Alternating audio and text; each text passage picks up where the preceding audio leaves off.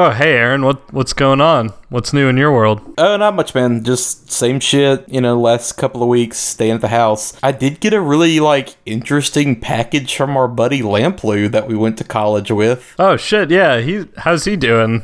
He's got that movie coming out. I think he's moving. What's going on? I don't know. I think quarantine might be getting to him a little bit, because he sent me a bunch of knives and a weird melted Santa Claus Christmas decoration. I don't know what that's supposed to mean, but I'm kind of worried about it. That's strange. It's me, I'm dead. Oh, shit. I'm a dead guy. Yay. Welcome, everyone, Yeah. to Watch If You Dare, the horror movie podcast with myself, the coward, Derek, and my co-host, the scary monster boy, Aaron. And joining us might actually be our first semi-celebrity. Don't. No. Up-and-coming filmmaker. Zach Lamplugh. Zach, welcome to the show. Man, that is so not true. If it was, I would be all about it. Trust me. But it's not.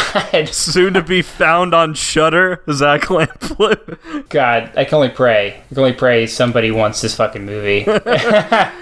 Yeah, so once again, we are Watch If You Dare, the horror movie podcast, and we have Zach as our guest. Zach we've known since college, has lived with both of us, and yeah, you were the one who decided to choose this movie. If you can see by our title, we're doing Creep, but we'll get to that later. So first off, Zach, since it's your first time on, we wanted to get to know you a little bit better in regard to your history with horror, or what you like about horror, what brought you to it. Man, I don't know. Anybody who knows me knows I'm not horror head that has to go see every horror movie that comes out or whatever. But I mean, I think I like it more and more. The last few years, I've gotten more and more into it just because it seems like it's maybe the best genre for just innovation in general. Yeah. It seems like the only one that's on the bleeding edge of original content. I don't know. There's not a lot of. Maybe I'm just talking out of my ass now, but it seems like there's more original horror movies than there are not Iron Man 4 movies and shit. I don't know. It seems like there's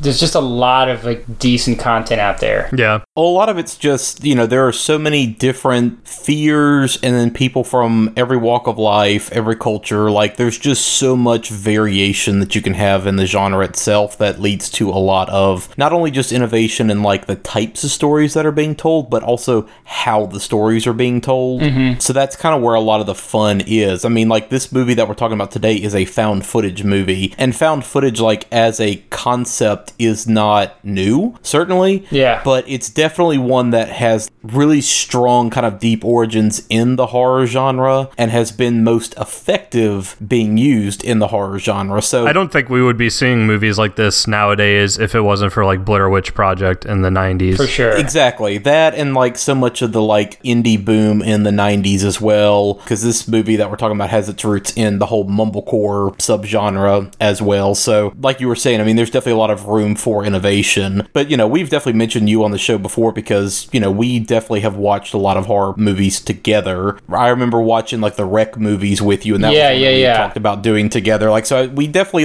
have shared a lot of horror movies. Yeah. And I definitely, remember you enjoying a lot of them. But, you being a filmmaker, and also the movie that you have out is a found footage, faux documentary style movie. So it works perfect for what we're talking about today. Yeah. It seems as a genre, it just seems to have something for everybody. If you like surface level gore and action and stuff, there's that. Or, I mean, even body horror, there's all these different kinds of more heady horror and psychological horror. And it's where a lot of directors really cut their teeth, I've realized. It is. It seems most of the good ones cut their teeth at least somewhere in that area. Well, and something I've noticed since starting the show with Aaron is I'm finding when I talk to people who were kind of like me, but even maybe a little bit less aware of horror, a lot of people are just oh, I just don't like horror and I stay away from it because it scares me, but they don't actually realize about subgenres of horror. Like, they don't understand that there's a lot of horror out there that is stupid, goofy fun that I know they would like, but because it falls under the horror umbrella, they just assume it's too scary for them. Because the three movies I find myself recommending the most are probably three of our most horror adjacent movies that we've covered on this show. That's Green Room for those who like kind of psychological thrillers, but it's just horrific enough to where you could say it's a horror movie. I have recommended Lost Highway to a couple of people, even though that one's a little more intense, and I would argue that that's more of a horror movie. And then fucking Murder Party, actually. I've recommended Murder Party multiple times as a straight up comedy movie that just gets really dark and violent by the end. So all that said, Zach, what do you tend to kind of gravitate toward as far as horror subgenres go? Okay, I'll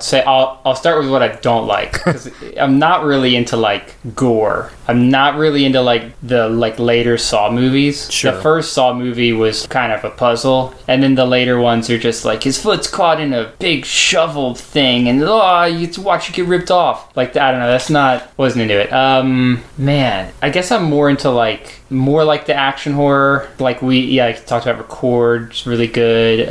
Green Room's really good. This is just kind of movies in general, though, but I've started liking movies that are like walled off a little bit. Record's a little bit like that because they're in the whatever. That's kind of a big version of it, though. I watched this movie, though, recently called not A Simple Plan. It's the Disappearance of Alice Creed. Yeah. Have you seen that? Yep. Yeah, that was good. That one's like really good. Sorry, I said A Simple Plan because it reminds me so much of A Simple Plan. It's just characters making bad decisions that change their lives. Like the whole time. Like every 5 minutes is just, oh, you did what? Yeah, that's a good one. Yeah, it's more character driven than like situational driven. The characters are actively pushing the plot and the story forward as much as they're just participants in it, like the Saw movies, like you said. Yeah. And then also, I love like horror comedy when it's good, which seems difficult. It's tough. Yeah, that's a tough one to walk in. You know, humor is already so subjective to begin with, but trying to find that fine line between like hitting all the horror tropes but also still actually being funny it's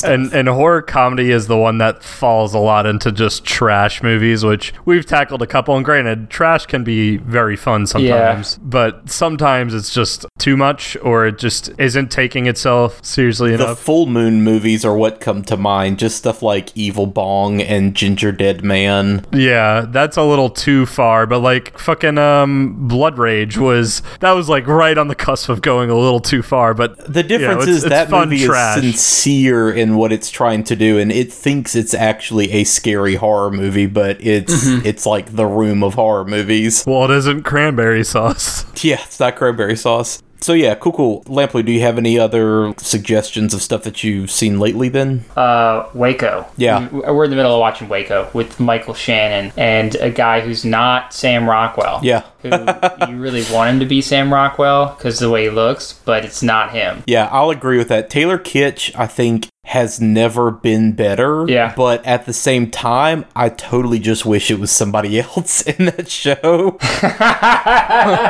Yeah. Like, I kind of agree. I think Sam Rockwell would be super interesting. The only things I know him from are Friday Night Lights and Gambit from the Wolf, that like terrible Wolverine movie. Yep, he was totally in that. Yeah, Waco was interesting.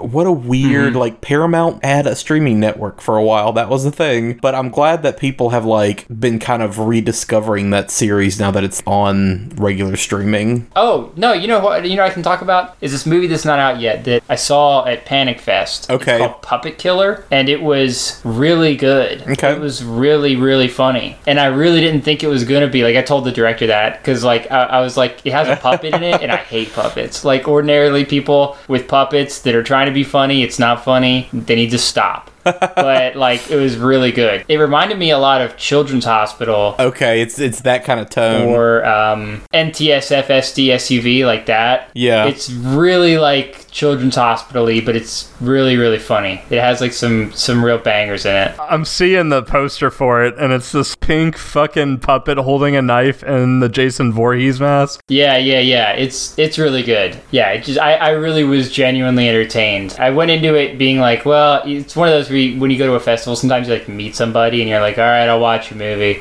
I was like, no, that was really, really good. and it's been in like 50 festivals or something. Huh. So check that one out. I'd kind of heard about this one through the grapevine a little bit. I will say, to your credit, Zach, you were on the fucking haunted doll bullshit well ahead of everybody else. You were writing that haunted doll movie. When we were like having to do projects for film school, you definitely had a script written for a Robert the Doll movie. Yeah. Which is some of that shit that like all the Annabelle movies are totally based on. So you were well ahead of that curve. You were writing that screenplay like as a project back in like 2008, because I remember distinctly having a conversation with you about music that's kind of creepy. Mm-hmm. Sure enough, like years later, all this fucking Annabelle shit is now like all over the place. Man, I gotta tell you though, their shit's probably better than mine. That was a terrible fucking screenplay. Like looking back on it, that was bad. It was only like 40 pages. We had to write it for film school. It was awful. Yeah, I mean that's how everybody's film school shit is though. It's fine. The difference is it's a learning exercise. Yeah, man. I don't think anybody finished that. Can you believe that shit? They assigned us a feature film screenplay.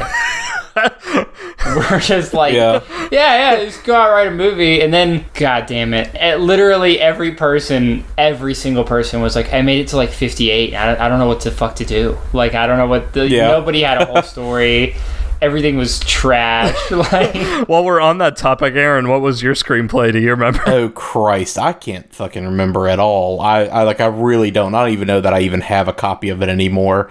Knowing me, I'm sure it was probably something like crime thriller related, and it was probably hacky as shit, just like everybody else's stuff was. But yeah, I mean that's totally kind of the thing with film school, and like listening to so many other filmmakers over the years, it's really interesting to hear who got something out of film school and who fucking didn't.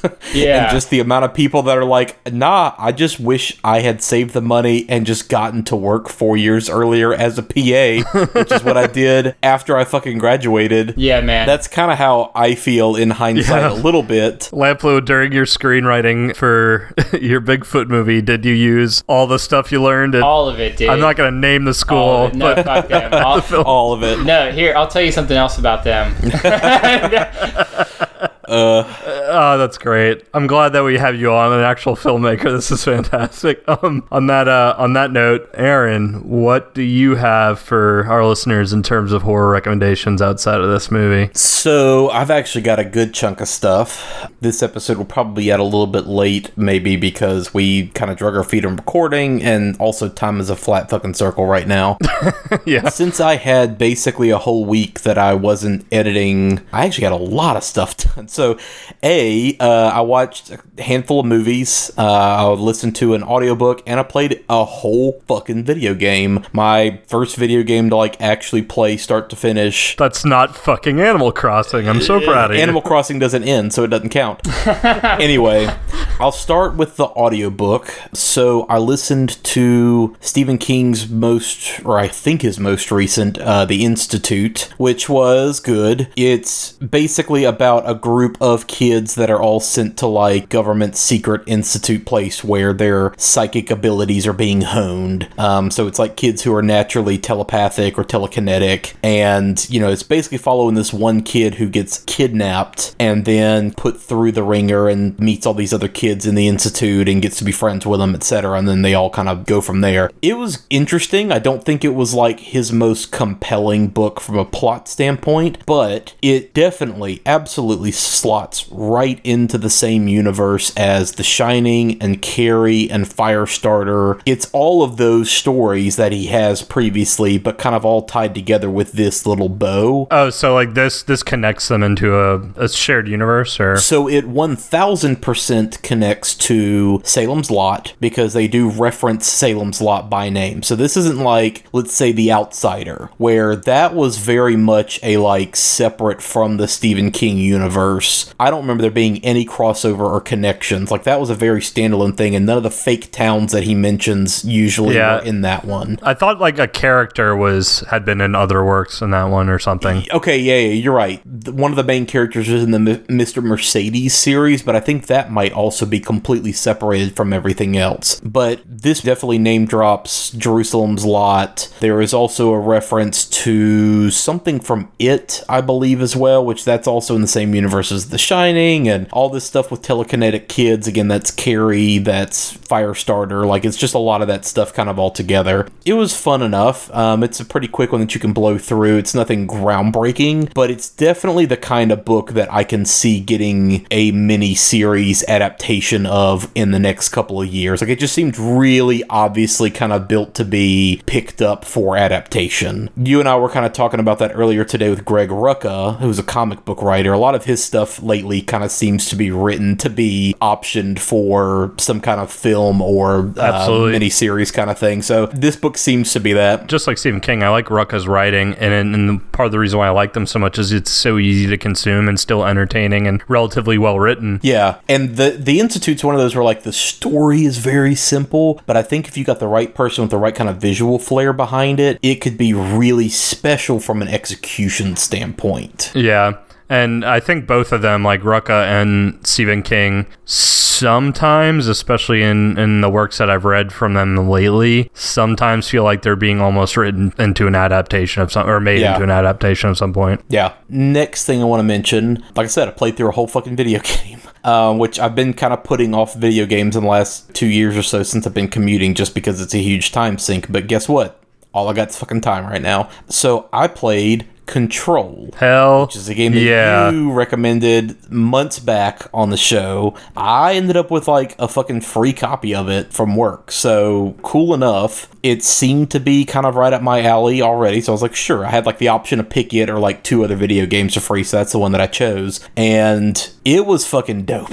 It was really fucking good. The entire premise is exactly my shit. Yep, I knew it would be. The entire idea of, like, this shadowy government agency that nobody knows about that has been around for a couple of decades, investigating, like, weird extra-dimensional bullshit and, like, basically, like, cursed items that have some kind of extra-dimensional power, and you play as this character who, like, becomes the new director because she's the one that picks up the sword, essentially. Which I love the whole illusion that, like, the gun that you have in the game is maybe kind of in the same legacy as Excalibur and, like, Mjolnir. Just that whole idea of, like, these weird everyday objects become imbued with this power. But the gun is more almost like something out of Videodrome because, like, it talks to you when she first picks it up. Like, it's, like, moving. Can, like, morph and change forms and everything. Yeah, just the whole idea of bleed over from this other dimension fucking with our world and literally physically changing, like, buildings and objects around you. And then, of course, also, like, by the way, you have psychic powers and you can, like, fucking levitate and blast shit around, and, like,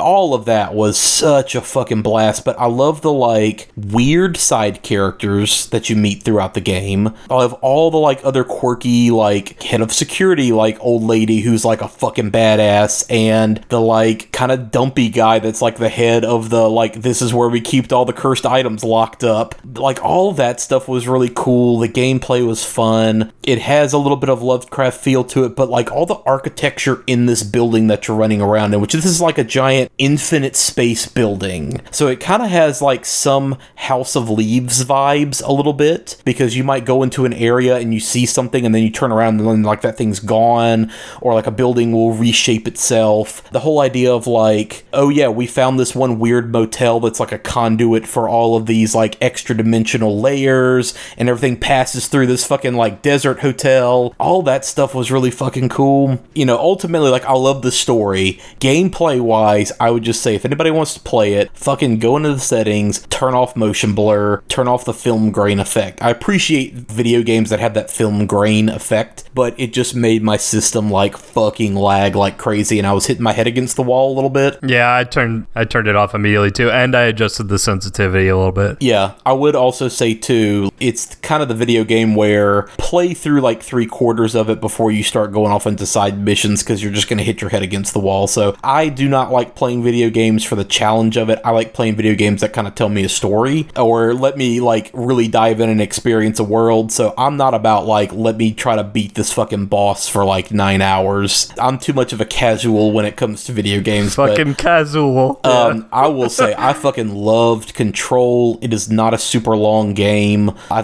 blasted through the entire game in like 5 days. Really good shit. I would definitely recommend. It's probably cheap and easy to pick up at this point. So everybody should give that a try if you are interested in games. And then as far as movies go, I watched The Lodge, which I had heard a lot about, kind of going around on the festival circuit. It's the new movie from Veronica Franz and Severin Fiala, who did Goodnight Mommy. I'm kind of cool on it a little bit. The whole premise is this guy remarries, and his 2 kids really don't like the woman that he remarried because A, she's younger, and it also caused their mother to like go off the deep end a little bit, which you see in the beginning. But they don't like this girl because she used to be part of a fucking suicide cult that their dad wrote about. So there's all this weird baggage with her, and it's basically like, oh yeah, let's all go to this cabin out in the middle of nowhere and hang out. Oh, by the way, it's just you and my kids.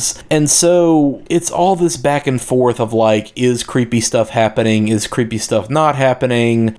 You know, like, it looks really gorgeous. The music I thought was good. The performances are good. It's one of the kids from It. I can't remember his name specifically, but the movie, I think, like, from a like technical standpoint, was well made. It did not really get me from a story standpoint. I think it didn't quite go far enough in one direction or the other for the amount of time that it spent getting there. And ultimately, it does end exactly where you think it's going. So, like, I don't know. I was kind of hoping for a little bit more out of it. That one is streaming on Hulu if anybody wants to check it out. I also checked out The Headhunter, which is Jordan Downey's movie from like a year or 2 ago. It is streaming on Shudder. This one is basically The Witcher. It's just like some medieval, like, barbarian ass dude who is going around the countryside killing monsters and then just collecting their heads. And you kind of find out like why over the course of it. But this is one of those, they shot it for $30,000, did everything themselves, like one location kind of movie, one actor, dumped all the fucking money into like the costume and the props and the like the creature effects and that kind of thing. So it's very impressive from a like, this is the best fan film and oh my god, cosplay shit has gotten amazing in the last couple of years standpoint. So it's fun enough to watch, especially if you're a fan of the Witcher series. It's got kind of those same exact vibes of, you know, stoic dude going around killing monsters and lots of kind of vague, not really fully explained like ways and methods and stuff like that. So that one was totally enjoyable. I checked out Bliss, which is the new movie from Joe Begos. He kind of put out Bliss and VFW back to back. And I mentioned VFW on one of our previous episodes. I did dig it a lot. Bliss was also, I think, interesting, but maybe kind of... I like that it kind of goes full bananas by the end. I think I just don't like any of the fucking characters. And I know that that's kind of by design. The main girl is kind of meant to be a little bit up her own ass, insufferable art type.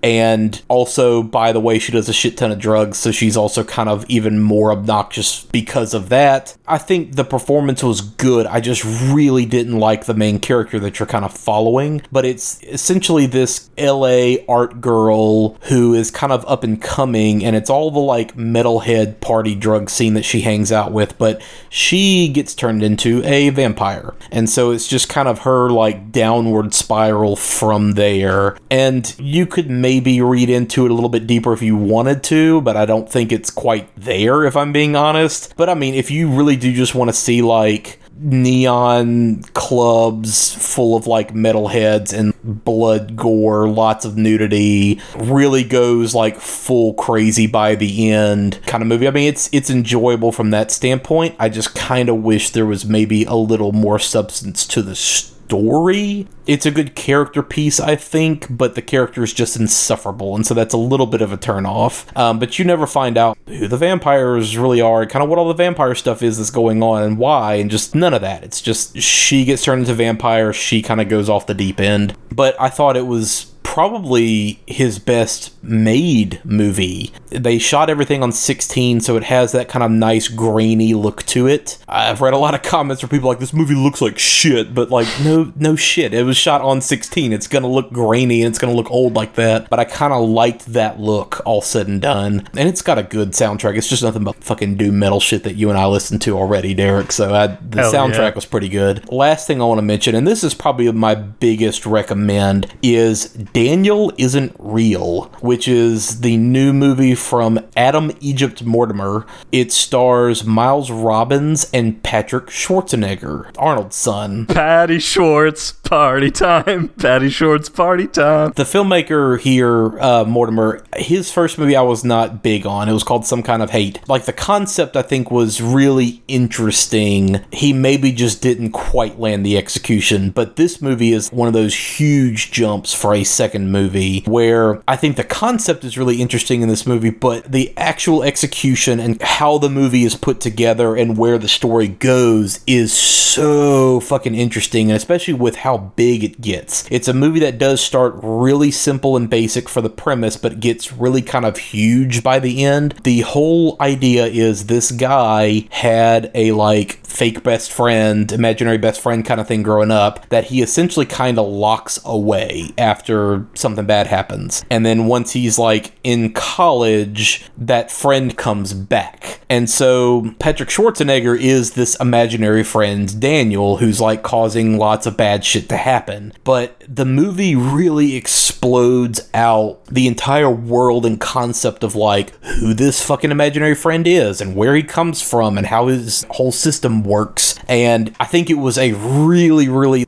well put together movie with good performances from young up and coming people. Sasha Lane is also in it as well. But it's interesting to see Patrick Schwarzenegger because he's so different from his dad in so many ways. Like, he is definitely not a jacked motherfucker like Arnie, right? But he definitely has a lot of that charm and charisma without like having to be filtered through the goofy accent and like the muscle bound, oh yeah, by the way, I'm a mattress salesman from Minneapolis. Like, none of that bullshit where it's just kind of unbelievable. Plus, the only thing I know him about previously saying Patty Short's Party Time is from the Worst Idea of All Time podcast where they watched Grown Ups 2 52 times in 1 year. And Patrick Schwarzenegger has a bit part as a frat guy, and they made a segment on their podcast called Patty Short's Party Time where they sing that song and discuss about Patrick Schwarzenegger. Yeah. But yeah, Daniel Isn't Real, I think, is probably like, that's going to be my top pick for this week for people wanting something to look for. It is on Shudder. It has been for sale on iTunes pretty consistently for like $5. I think I picked it up for like $5 a while back, but it's been pretty available on streaming. Arrow actually has a Blu-ray of it coming out in the UK. As of right now, there's no US Blu-ray release of it, so I'm hoping that they eventually do put it out over here, because that's one that I would definitely pick up. So that would be probably my top movie recommendation. I wouldn't say that anything that I watched recently was bad.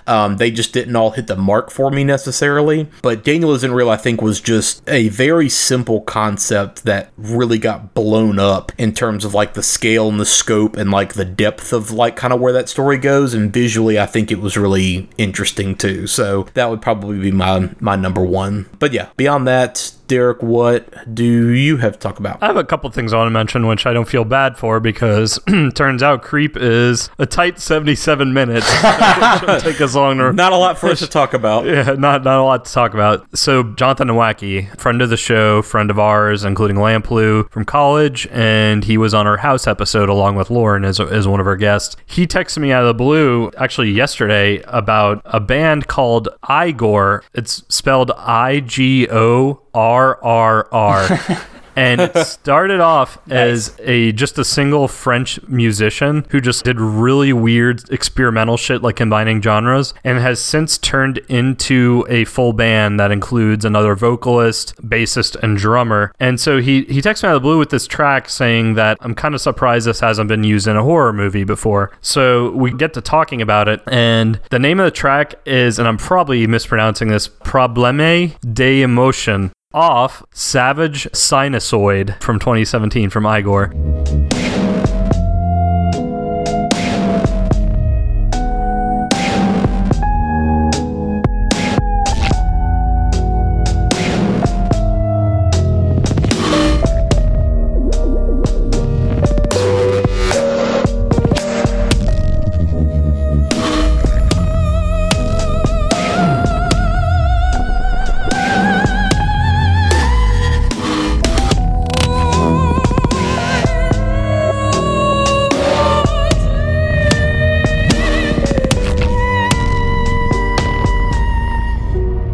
Hey everyone, quick editor's note, which I know we normally don't do, but the song you just heard, Probleme de Emotion, is definitely one of the more tame tracks off this album, so I want to treat you to another one called Cheval. It definitely sounds like the ambient nightmare of a French mime, but I think it's a better example of the kind of genre-bending insanity Igor brings to the table.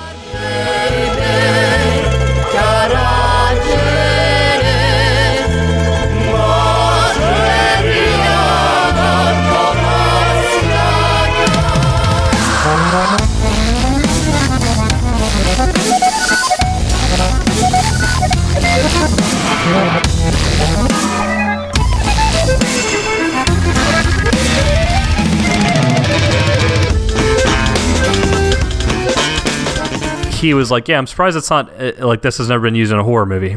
So I listened to it, and it's pretty cool. It's like a trip hop sort of thing mixed with opera music, and it's very melodic, very dark melodic. Like, I totally agree with Nowacki. It could be in a horror movie. And so I got to talking to him about it, and he was basically just like, some people think they're really cheesy as fuck. I like them. Maybe they're a guilty pleasure. They're kind of all over the place. He was saying like they mix elements of black metal with EDM and blast beats and shit. And so I was like, okay, cool. Yeah, I'll give him a shot. So I downloaded Savage Sinusoid, and I think I only listened to the first 7 or 8 tracks. I'm already like going to recommend this album. It is like nothing I've ever heard before in my life. Not everyone's going to like this album. Not everyone is going to be on board with Igor. They are very much an acquired taste, but it is like fucking mixing blast beats, trip hop, IDM, opera, electric jazz, and like folk music, all like mixed into a fucking ball of insanity. But it's fucking nuts, and it makes sense because the guy who started off as Igor just by himself has stated that his influences are basically like Aphex Twins mixed with Cannibal Corpse. Yeah. He also has cited like Mr. Bungle as well as a lot of Mike Patton projects. It's just like fucking mixing genres with metal in the most wild places imaginable. And I will go up to bat for Nowacki. I think he's wrong in that, and this being a guilty pleasure. I think this is a great shit for anybody. Granted, though, not many people are going to be able to tolerate this at the same time. Again, very acquired taste. But yeah, there are a lot of horror elements to it, since there is a lot of black metal influence and opera influence, and even just like dark, transient music like Aphex Twin. So I would recommend that. Moving on from kind of music, so I've been stepping away from Persona just a little bit. I'm still playing a lot into it, but I stepped away a little bit enough to get some reading in, and I had mentioned like a few episodes back that I'd started My Best Friend's Exorcism by Grady Hendrix, and I dug back into the book and got even further at like another 100 pages or so. Grady Hendrix, not only does he write horror so well, he writes descriptions in the way that I wish more authors would. Like, he gives me enough details to where I can picture exactly what he's talking about, but he doesn't go over the fucking line with details like George R.R. Martin might, or someone else kind of describing me like the fucking history of a brick in a building. Like, I don't need to know all of that, but the actual horror that's going on in My Best Friend's Exorcism is a really interesting take on someone who is under possession, and it is starting to really unfold of like what's going on and what they need to do to address this situation. I think on some of the book art it's modeled after like even like an 80s horror movie poster, which I can totally see, since the book itself takes place in the 80s, and I believe South Carolina. Again, his descriptions of that area, it's like stuff that I've driven through, it's places I've been. I can picture in my head, maybe it's because I'm from the South, but I think it's just Hendrix writing is just so good at balancing detail without being too much, but without being too little. And the general horror that he has written and described in the book, when I picture in my head, is horrific. And this book is all about friendship. There's even a little bit of classism, because the girl who's under possession is from a rich family and they live in an old Charleston house, and the point of view character, her friend, she lives in like the poor part of Charleston, and it's like that dynamic going on, and they both go to a prep school that normally is for like rich yuppie types, and the main character got in just based off of merit. So there's a lot of like kind of dealing with social cliques and everything too on top of the horror, and he writes high school students interacting with each other really well in believable ways that it kind of brought me back, and I even experience a little bit of like that anxiety of being a teenager again. So I highly recommend reading My Best Friend's Exorcism by Grady Hendrix and some of his other work as well. Yeah, that's all I got. Cool. Before we get into talking about Creep, let's hear a quick word from us about our friends at Nightmare Threads. What's up, fellow spoopy people? Are you shopping for horror movie merch to match the fear in your heart? Do you want to show your love and fandom for horror, or are you just looking for the perfect gift for that special mutant in your life? If so, check out Nightmare Threads, your one-stop shop for all things horror, made for fans by fans. NightmareThreads.com offers clothing, apparel, and merch for numerous horror movies, TV shows, and other macabre pop culture. Nightmare Threads also has original horror content, articles, news, and more. So you can support us by supporting them. Check out our show's Twitter and Facebook pages for our unique referral link, or use coupon code WATCHIFYOUDARE, all one word, no spaces, at checkout to save 10%. So just go to nightmarethreads.com and again, use our referral link or the code WATCHIFYOUDARE to save 10%. Watch horror, love horror, support horror. Shop Sally! Yeah, so with that, listeners, again, this is Zach Lamplugh, up-and-coming director. Oh, God. Let's get into it. Your movie that's coming out, or is out, it's been making a lot of the circuits with festivals and everything, is called The Vice Guide to Bigfoot. Unfortunately, by the time this recording drops, it would have just played at the Chattanooga Film Festival that's being streamed due to the virus. Where else is this film going to start showing up at? So I don't know. Because, so we were hitting the film festival circuit. It's been weird because, like everything else right now, it's really volatile. So we were hitting the film festival circuit. We played at Austin Film Fest, Panic Fest, and then we're going to hit Chattanooga and Atlanta Film Fest, which are like also very great festivals. We're like excited for that. And then, COVID-19 happened. So now none of the rest of the festivals we were programmed for are happening. They're either pushed back like 6 or 7 months, or they're just like outright canceled. But at the same time, it's bringing in opportunity because more people need content now than ever. Like, they're burning through content like twice as fast. There's all of a sudden more people looking to purchase content, and then there's also more festivals that are like going online. Like South by Southwest did all their festivals online with Prime, or all their features that they programmed and stuff. That's similar to what's happening with us.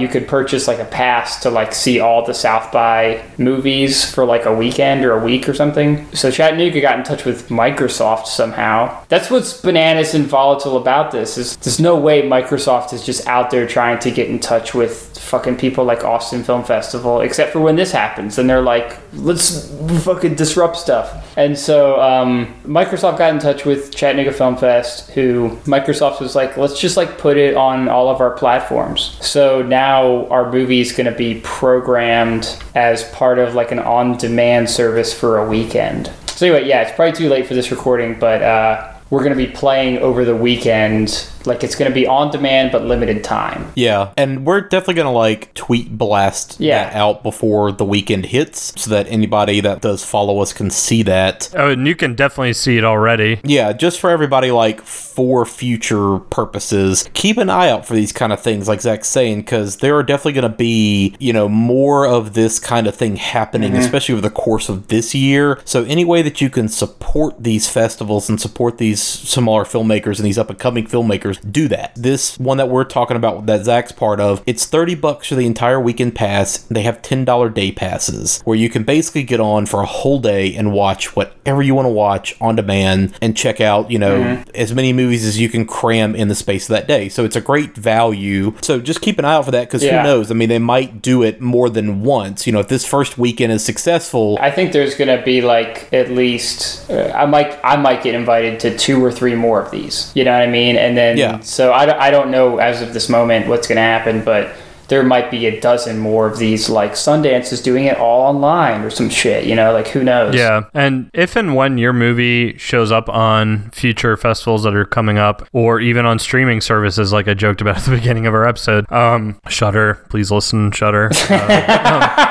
Every episode, Shudder, please. We are going to plug the shit out of it. So again, tune in to our podcast feed and also just kind of Google The Vice Guide to Bigfoot and kind of keep up with the news, because I saw that you've done a couple interviews reviews like you and Brian have, and I mean, should even Sci-Fi like publish an article about it, Slasher Film. Yeah, we actually talked about Creep that's in the headline of the Sci-Fi thing. So for whenever you're pitching a movie, you have to do two good movies. You know what I mean? It has to be Titanic meets The Matrix. It can't be like it's Waterworld meets Shakespeare in Love. Nobody gives a shit about two.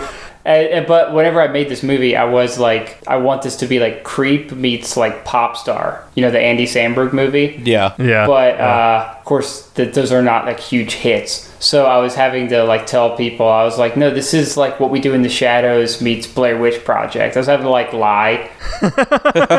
Yeah, that's pretty good. Yeah, that's the aggravating thing about like how pitching and like getting distribution and all that shit works, is especially if it's like something kind of new or like kind of different. Like, how do I like put this in relative terms that a marketing nut is gonna like wrap their head around? You know, like how can I sell this? Is what they're thinking. If anyone who's in marketing and podcasts is listening right now, we're kind of like Last Podcast meets what's a big movie podcast? No. Here's how you would do this. No, you would say this is Radiolab meets Joe Rogan's podcast. There you go.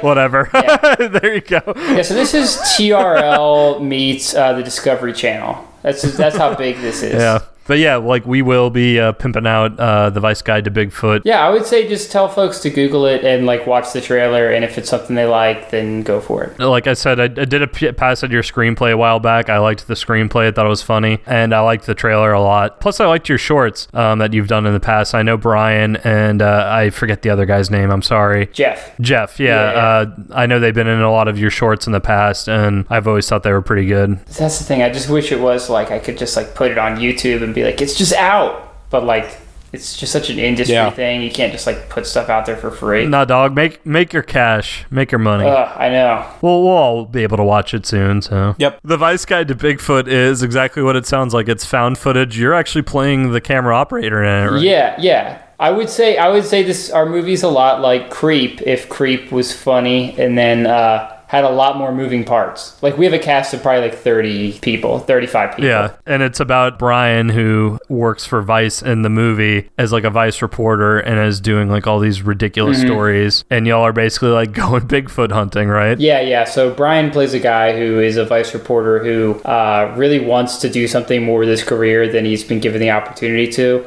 And then he is constantly having to do all the ridiculous things that Vice tells him to. You know what I mean? He has to go like eat the world's most expensive sushi and then also like go do some kind of international crap where they send him to like smoke a giant bong or whatever the fuck. Like, it's just like Vice News, and he's sick of it, and then he has to go follow Bigfoot hunters around for a week and then tell you what it's all about. Then when he gets there, he finds out that there's something in the woods. There's something more than meets the eye. I don't fucking know. Man, it's been so long since I've had to like pitch this. No. Yeah. There you go.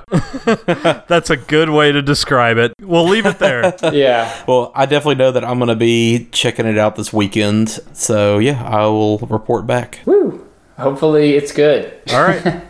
Yay. And this week we are actually going to be doing, I believe, our first found footage horror movie ever, Aaron, on the show. And like I said, possibly the shortest one we've ever done, a tight 77. Yep. Is it that short? Yes. That's what I'm saying. I rewatched the first and the second one back to back because both together is like 2.5 hours. I've noticed lately, it seems like, have you noticed this like with movie run times? If it's an original, like an independent movie that's like a one-off, it's like 82 minutes. If it's a thing you've heard of, like Star Trek, Star Wars, Iron Man, it is 150 minutes. Like, what the fuck are they doing, man? It's like, for some reason, if you've heard of it, they want you to have the most of it. Like, they're like, it has to last way too long. One quote that like has stuck with me for years that I think about constantly, because let's be real, we're all grown-ups now. We have fucking responsibilities and shit to do on top of work. So time is precious. You know, it's not like we were when we were younger. You you can just fuck off and do whatever. But Elric Kane from Pure Cinema and Shockwaves, one of his quotes specifically about horror movies is, "You've got me for the first 90 minutes. That first 90 minutes is free,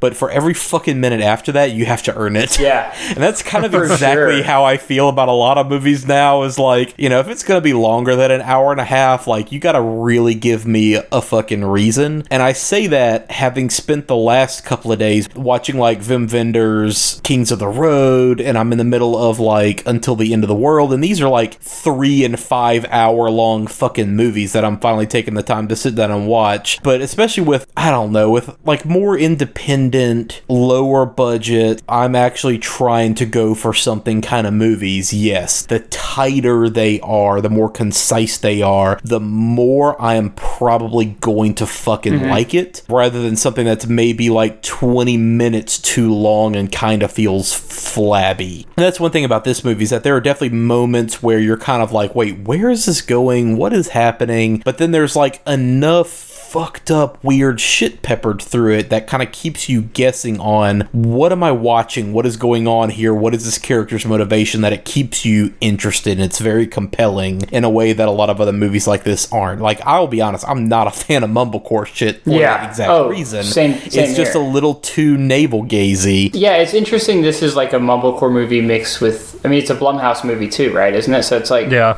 It's like if somebody else took the keys to their car. You know what I mean? If they were just like, mumblecore mixed with like The Purge. Yeah, and I like that they're willing to take that kind of risk as well. Like, that's super interesting, all said and done. Now, for people like me who are not nearly as savvy about some of this stuff, what exactly does mumblecore mean, and like where does that term come from? Imagine if this movie had no genre and then also no like murder. If it was just about like two friends and one just went through a breakup.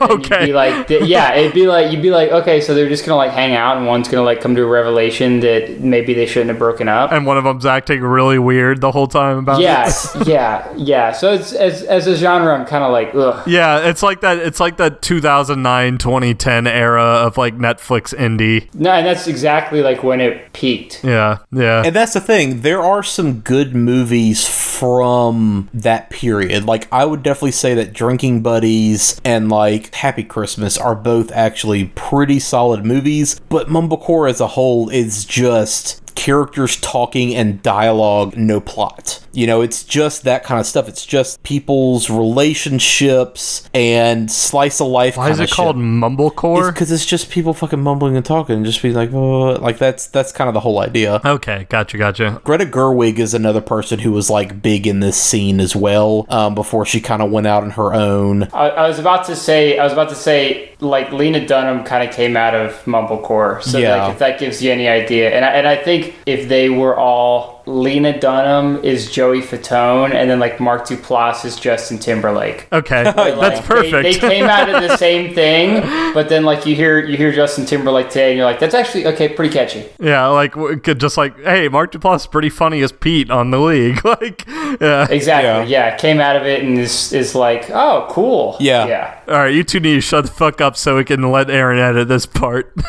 We're doing 2014 Creep. Here's the shit. We're doing Creep. Yeah. The ad said $1,000 for the day, filming services. Discretion is appreciated. Hi! Oh, I'm sorry. I didn't mean to scare you. I'm assuming you're Aaron. Yeah, I'm Aaron. Nice to meet you. Joseph. Oh my God. This is gonna be a good day. So the reason I've hired you is because I have terminal brain cancer, and I want you to film me to make a video diary for my unborn son. You ready for this? There was about 2 seconds there where it looked like you wanted to kill me. Joseph, I think I'm gonna head back. You see my keys? One drink, okay? Bottoms up. Hello. You need to get out of that house right now. Why do you look scared? Don't be scared. It'll all be over soon.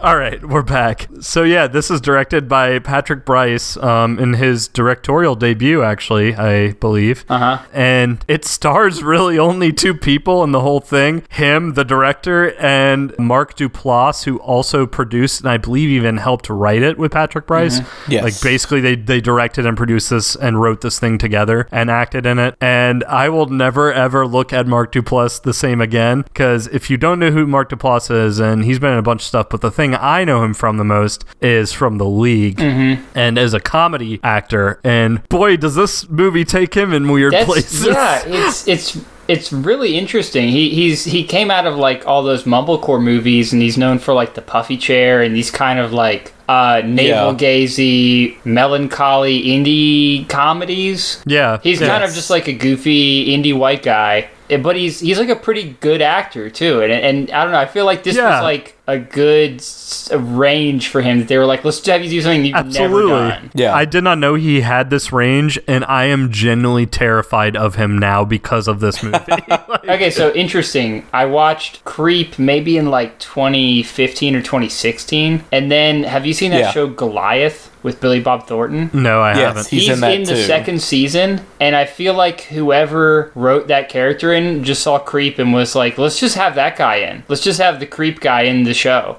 He's really, really similar, or like his character is. Yeah, so it's been weird, like the stuff that he's done. I knew Mark Duplass from the whole mumblecore scene originally, like you mentioned, Puffy Chair, Hannah Takes the Stairs, but then he kind of started getting into like some other stuff, like, you know, we talked about The League. That was definitely where I had like a weird change of tone for him. But then he was in Safety Not Guaranteed. He was in Zero Dark 30 as like one of the CIA like pencil pushers. He's in The One I Love. He has also directed stuff. He directed Jeff Who Lives at Home, Cyrus as well. So I mean, he's got like such an interesting, I will kind of do whatever I feel like doing, whatever the wind direction kind of blows in career, which I think is always interesting for anybody. Yeah, because it seems to me that like him and Patrick Brice are already friends even before like either one of them made movies or became famous or got in anything, and then B are like, let's just make a fucking horror series now, right? Because Creep 2 is also basically written and produced and directed by them, and they're already talking about doing a Creep 3. Yeah, well, it was kind of conceptually designed as a trilogy from the beginning, but there are no real scripts. They just kind of work off of an outline and improv. Yeah, a lot of this did feel improv. Yeah, this was all kind of based on like Bryce's weird experiences with Craigslist shit over the years. But apparently, like, yeah, lots of alternate takes, several different endings, and according to the internet sources, they just kind of casually showed what they had to friends, and they kind of molded and shaped the movie over time to be what it is now. So it kind of went from a mumblecore piece about a weird Craigslist encounter into this more dark psychological horror kind of thing. That's what a lot of the horror in this movie really capitalizes on. Yeah. So one of the things I wanted to ask you, Lamplugh, specifically, because to me, at least from like the clips I've seen from your movie, The Vice Guide to Bigfoot,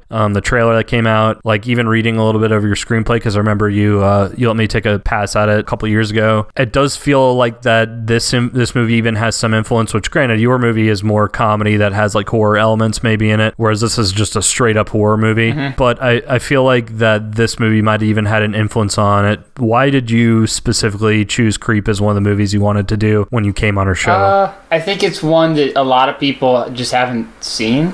Maybe I'm wrong, but like whenever I bring it up to people, they're like, "Oh, what? I don't even know about that." So like, yeah, I had no idea about it until you brought it up. Outside of like the horror community, it's still fairly unseen. Yeah, and I remember I saw it just because I saw the little thumbnail, like on Netflix. It like I just saw it and then I went into it totally cold, not knowing anything about it, and was pretty entertained. You know what I mean? It's one of those where it has your attention the whole time. Yeah, absolutely. Yeah, we just remember like turning it off and being like, "Oh, that was pretty cool." Like that was a pretty, I mean, it was basic. I would never be like, God, Creep, you know, said a lot about society. Sure. You know, yeah. like it it's not deep, but it's at least compelling. Uh-huh. You're at least like drawn into like continuing to watch it, even if a lot of it is just these two guys talking. There's just that unnerving edge to it that kind of makes you want to keep going to see what the fuck is about to happen. And also, like, as far as Mark Duplass, you know, his whole, like, mumblecore, make a movie really cheaply, this movie seems to be, like, maybe the most of that. I mean, if you look at the credits, it's like 6 people in the credits. Like, there's literally, like, it's the 2 actors. The 2 main guys, and then, like, voice on phone waiter. Well, and then even as far as, like, the crew, it's like, I don't even think there was a camera op. I think it was the guy directing it, and then probably so. And then they have like the sound crew. Like I remember looking at it one day and being like, "Did they even have like a grip?" You know what I mean? Like, no, it was just like, we're just gonna make this movie.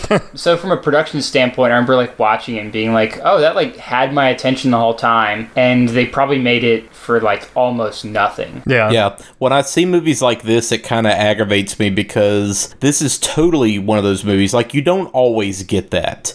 But this is totally one of those movies where even the first time I saw it, and especially the second time, I was just like, fuck, man, I could write this. I could do something like this. I could make this movie, you know? Like, from a execution standpoint, I could 1,000% make this movie right now with just my phone. But the, like, improv skill that these guys have, that takes some talent, which I definitely do not have. And just the whole, like, where do we go with this story? How do we shape it? How do we, like, that part of it's interesting. But it definitely is kind of one of those where, like, I enjoy watching movies like this and seeing, like, oh yeah, these dudes did it. They pulled it off. Like, something this simple and basic, props to them, and it was good. It was compelling. It was interesting. It kept me engaged, like you're saying. I'm looking at the credits right now. I mean, like, they have 4 producers, which, I mean, like, do you think Jason Blum was on set for this? No. No. You know what I mean? And, like then the next section is music by, so those guys weren't on set. The next thing is editing by. That guy probably wasn't there. Then there was a production by, production design, production management, and then there's like 5 sound guys. And then the 5 sound guys, there's sound editor, he probably wasn't there. Like, it really probably was 2 or 3 sound guys, and then the 2 guys you see on screen. There's like a publicist, you know what I mean? Like, there's like visual effects. All these people weren't there. Like, it probably was like a 5-person crew. So taking that into account, like, when you watch it, you're like, oh, that was pretty good. And also, I've seen a lot of, like, with found footage, I've seen a lot where it's a found footage movie,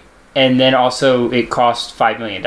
Or, you know, a lot. Where you're just like, God, why is this even found footage? It looks so nice. I'm not fooled. Yeah. There's a lot of found footage movies, too, that, like you said, cost way more, have a much bigger crew, and are 1,000 times worse than this movie. They don't fool you. Yeah. So often the form, this particular, like, shooting style and subgenre is utilized when it doesn't serve the story. It is strictly done to be like an aesthetic thing, and like you said, you see through that pretty quickly because, oh yeah, this looks really nice and polished. There's no way that, like, the camera would actually be this smooth or this clear or would, like, have these perfect cuts and all this other shit, or, like, why would the cameraman still be rolling right now? Like, that's one thing that I do think this movie does a really good job of, is you never have those moments of disbelief around why are they still recording. You know, it's not like a lot of other found footage movies where it's people running through the fucking darkness and somebody is still recording. Oh yeah, like, are they running backwards or some shit to see the monster chasing them? Or are they, like, literally running backwards pointing the camera, right? This movie only seems to be recording when it's on purpose, and there are even scenes where there are, like, cuts and edits, or, like, the camera is turned off and it's just, you know, the audio, and all of that stuff I think works for this type of filmmaking in a way that most others don't. Like you said, it's movies that are doing it for the stylistic benefits, but then just aren't doing it the right way. You know, like, it's just not, it doesn't feel as raw. Like, that's one thing, is this movie, if you just uploaded this shit to, like, a weird, sketchy YouTube ripoff kind of site, and just there was no fanfare about it, people would maybe think, like, what is this weird fucking stuff film that I stumbled across? Yeah. It has like that kind of weight to it in a way that a lot of the other found footage stuff does not. This is kind of like dangerous and sincere in a different way from like you've said in the past specifically, Aaron, like stuff like Blood Rage is dangerous and sincere and the way they try, but this feels dangerous and sincere in the way that found footage should be, is like almost kind of flirts with that border of snuff film. You feel like you're watching something you should not be watching. Yeah, like Mark Duplass, again, like it's going to be hard for me and moving forward to like separate him from Joseph, the guy he plays in this movie. Something else I read that was interesting was that Duplass was saying that a lot of this movie was influenced by stuff like Fatal Attraction or Misery or My Dinner with Andre, along with like what you had mentioned earlier, Bryce's weird experiences with Craigslist. And I think Misery specifically is kind of I can see the influence all over this movie, with it being basically a two-manner. And kind of just to go into like my spiel for all you other cowards out there like me, this movie, it takes two things that normally don't scare me: found footage and like people, like not paranormal, and it creeps me the fuck out.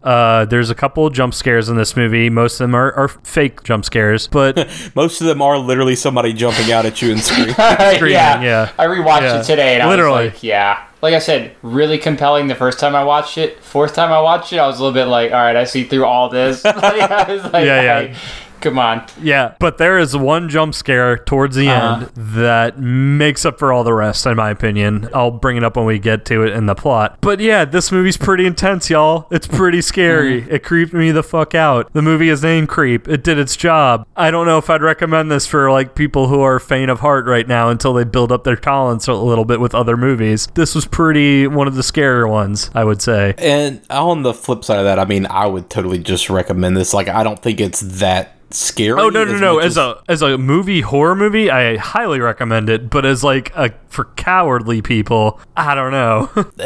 It's pretty unnerving, I would say. But like 90% of this movie is just weird, creepy encounters that you've had with people in your real life. So I think it's fairly relatable enough that I don't think it's going to be so fucking intense. I would give this one like a you can totally watch it and you'll be fine kind of recommend, I would say. I think the last 10 minutes might fuck you up a little bit, though. I'll give you that. Dude, you should really watch the second one. I think the second one's way better. I do too. It's almost, to me at least, I mean, these movies are, like I said, they're kind of like mumblecore and found footage, but the second one of these movies is like, it goes way more into like Hannibal Lecter, but depressed. That's like from the very beginning of the movie, he's like, God, all I do is kill people to try and fill a hole in me. Yeah. What serial killers are kind of like. Yeah.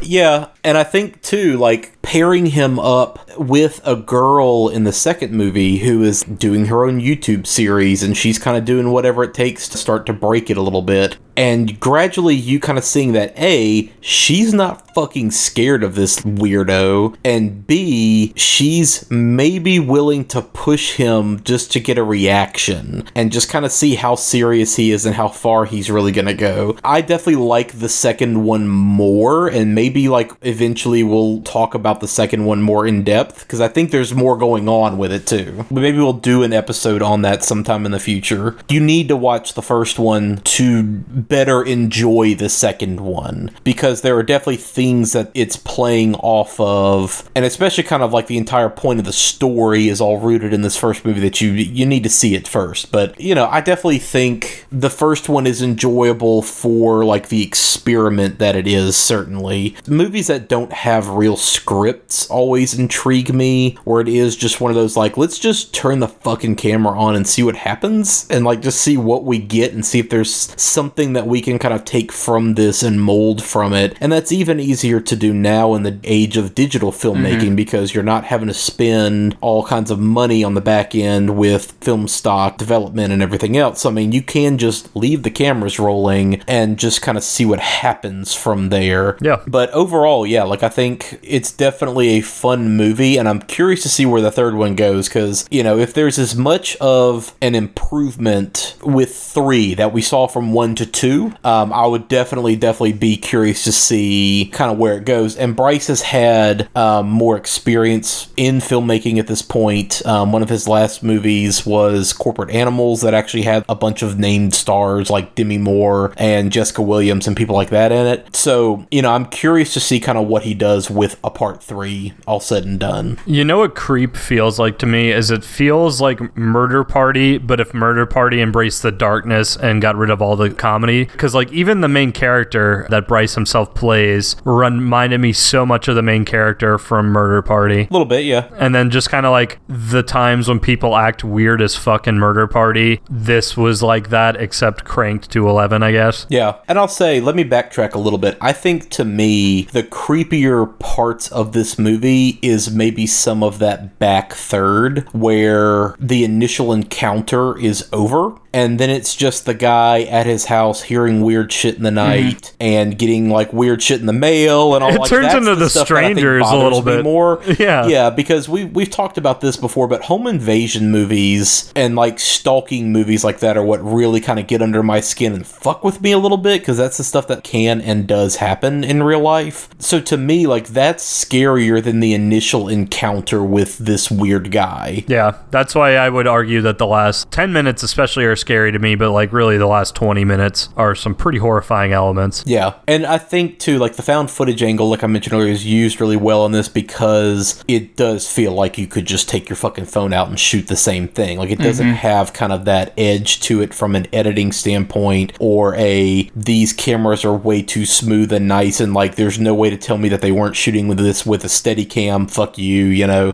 all that stuff is very believable, so it has that edge of reality to it, all said and done. We've talked about this on the show too. The weird, grainy, I can't quite make out what I'm looking at quality is part of the reason why I think like so many people had such strong reactions growing up to watching shit on like VHS tapes, where you really are having to like squint and parse like what are you looking at, and effects were definitely like hidden better and gore was hidden better and things were just scarier because you felt like you were watching something that had more truth to it, I guess. Of all the fucking movies that you should watch like on a laptop or on a phone or something like that, this is kind of one of those where I think you would maybe be more unnerved by it if you were like watching it on your phone in your bed at night by yourself than if you were watching it in a theater full of people. I watched it on my laptop and it was like I was watching like something like you said earlier, like I stumbled onto something I shouldn't be watching but I can't look away basically. Yeah. But yeah, and so with that we will get into the movie because it's really not that... There's not that much to talk about.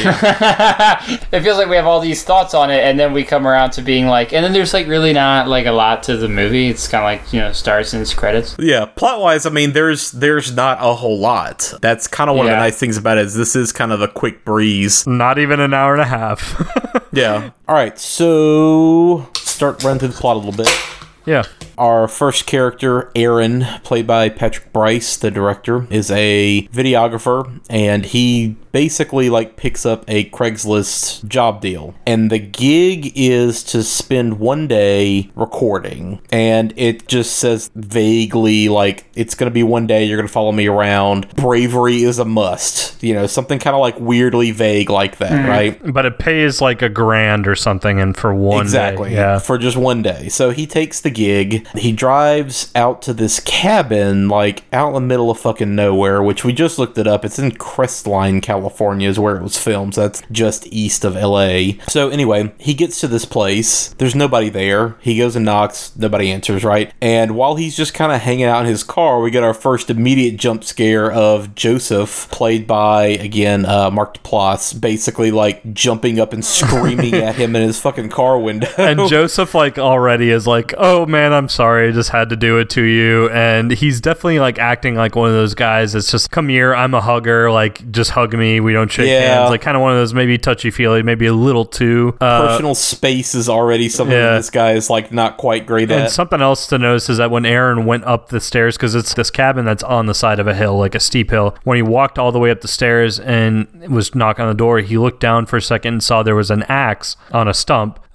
which, I mean, if you've seen enough movies, smoking gun, like, there you go. Yeah, there's your Chekhov's axe. Chekhov's axe right there. I do appreciate too that, and again, Lamplugh, going back to how your movie seems like it's filmed, I really appreciated how, while he is the one holding the camera, like we mentioned previously, like, it's very much that it's totally believable that he would be recording in these moments. The job called for him to record 24 hours straight. When he's riding in the car, like, you can see the camera is kind of pointed upwards towards his face, and he's taking shots of, like, the small town and the scenery around him as he's going up the mountain, basically. And that's kind of like what the whole movie is going to be like from here on out. I realized when I rewatched it does a really good job of, like, shots are establishing things, even though they just seem kind of like window dressing. They just seem kind of like boring, but then you're like, oh, I see we're like far out of town, we're here, you know, like we're seeing the how far away you are from the neighbors and things like that when you pull up to the house. It sounds really weird to be like positively critiquing found footage movies to be like, and I liked it.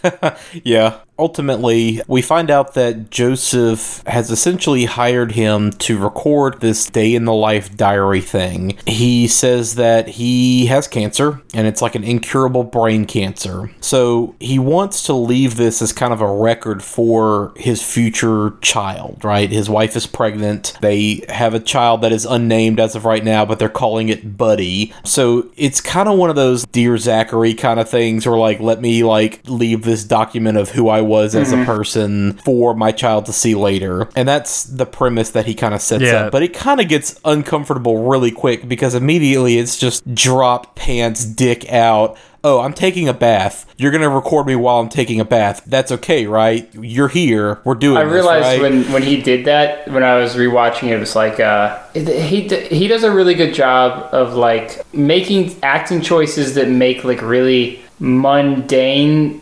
I'm trying to think of how to describe this. It's a good, like, contrast of, like, something that really would happen that's also a weird choice. Like, he literally he's, like, taking his pants off, and he stops, and his hands are, like, almost on his crotch. You can kind of see his pubes. And he's like, is this too much? Do you want a sandwich? Who the fuck, like, his hands on his hands on his dick, and he's like, you want a sandwich? Like, what are you, making me a sandwich with your dick hands? What the fuck? Yeah, because even at this point, Aaron is just like, do you want me to, like, turn the camera for a second? He's like, no, like I said, record everything all day. Record everything. This is supposed to be me, like, at my, like, most unfiltered and, like, truest form. He was like, I want Buddy to see me warts and all, is, like, the way he describes it. Yeah. Oh, well, at the bathtub, he, like, talks about, like, it'd just be so easy to, like, just end it all instead of suffer, because this brain cancer is gonna take me. So he's like, what if I just ended it right now? And he, like, fucking goes under the water and stays there for like 10 seconds, and right when Aaron's like, holy shit, I gotta do something, like, and goes over, he does another false jump scare, coming out of the tub yelling. And like, they decide to make that hike because apparently, like, he tells Aaron, like, that there's this lake in the middle of the wilderness, and there's apparently a heart in the stone that makes, like, this underground lake, and that it has quote-unquote healing properties. And he heard someone working at the gas station was the one who told him about this local legend in the area, and he just wanted to make sure it was real. And so he's like, oh, why don't you go down to the hallway and, like, find some warmer clothes? And Aaron goes down there, opens the closet door, and sitting right in front of him is a wolf mask. And it's another kind of false jump scare, because the wolf mask is, like, really detailed and looks like a menacing werewolf. We finally meet Peach Fuzz.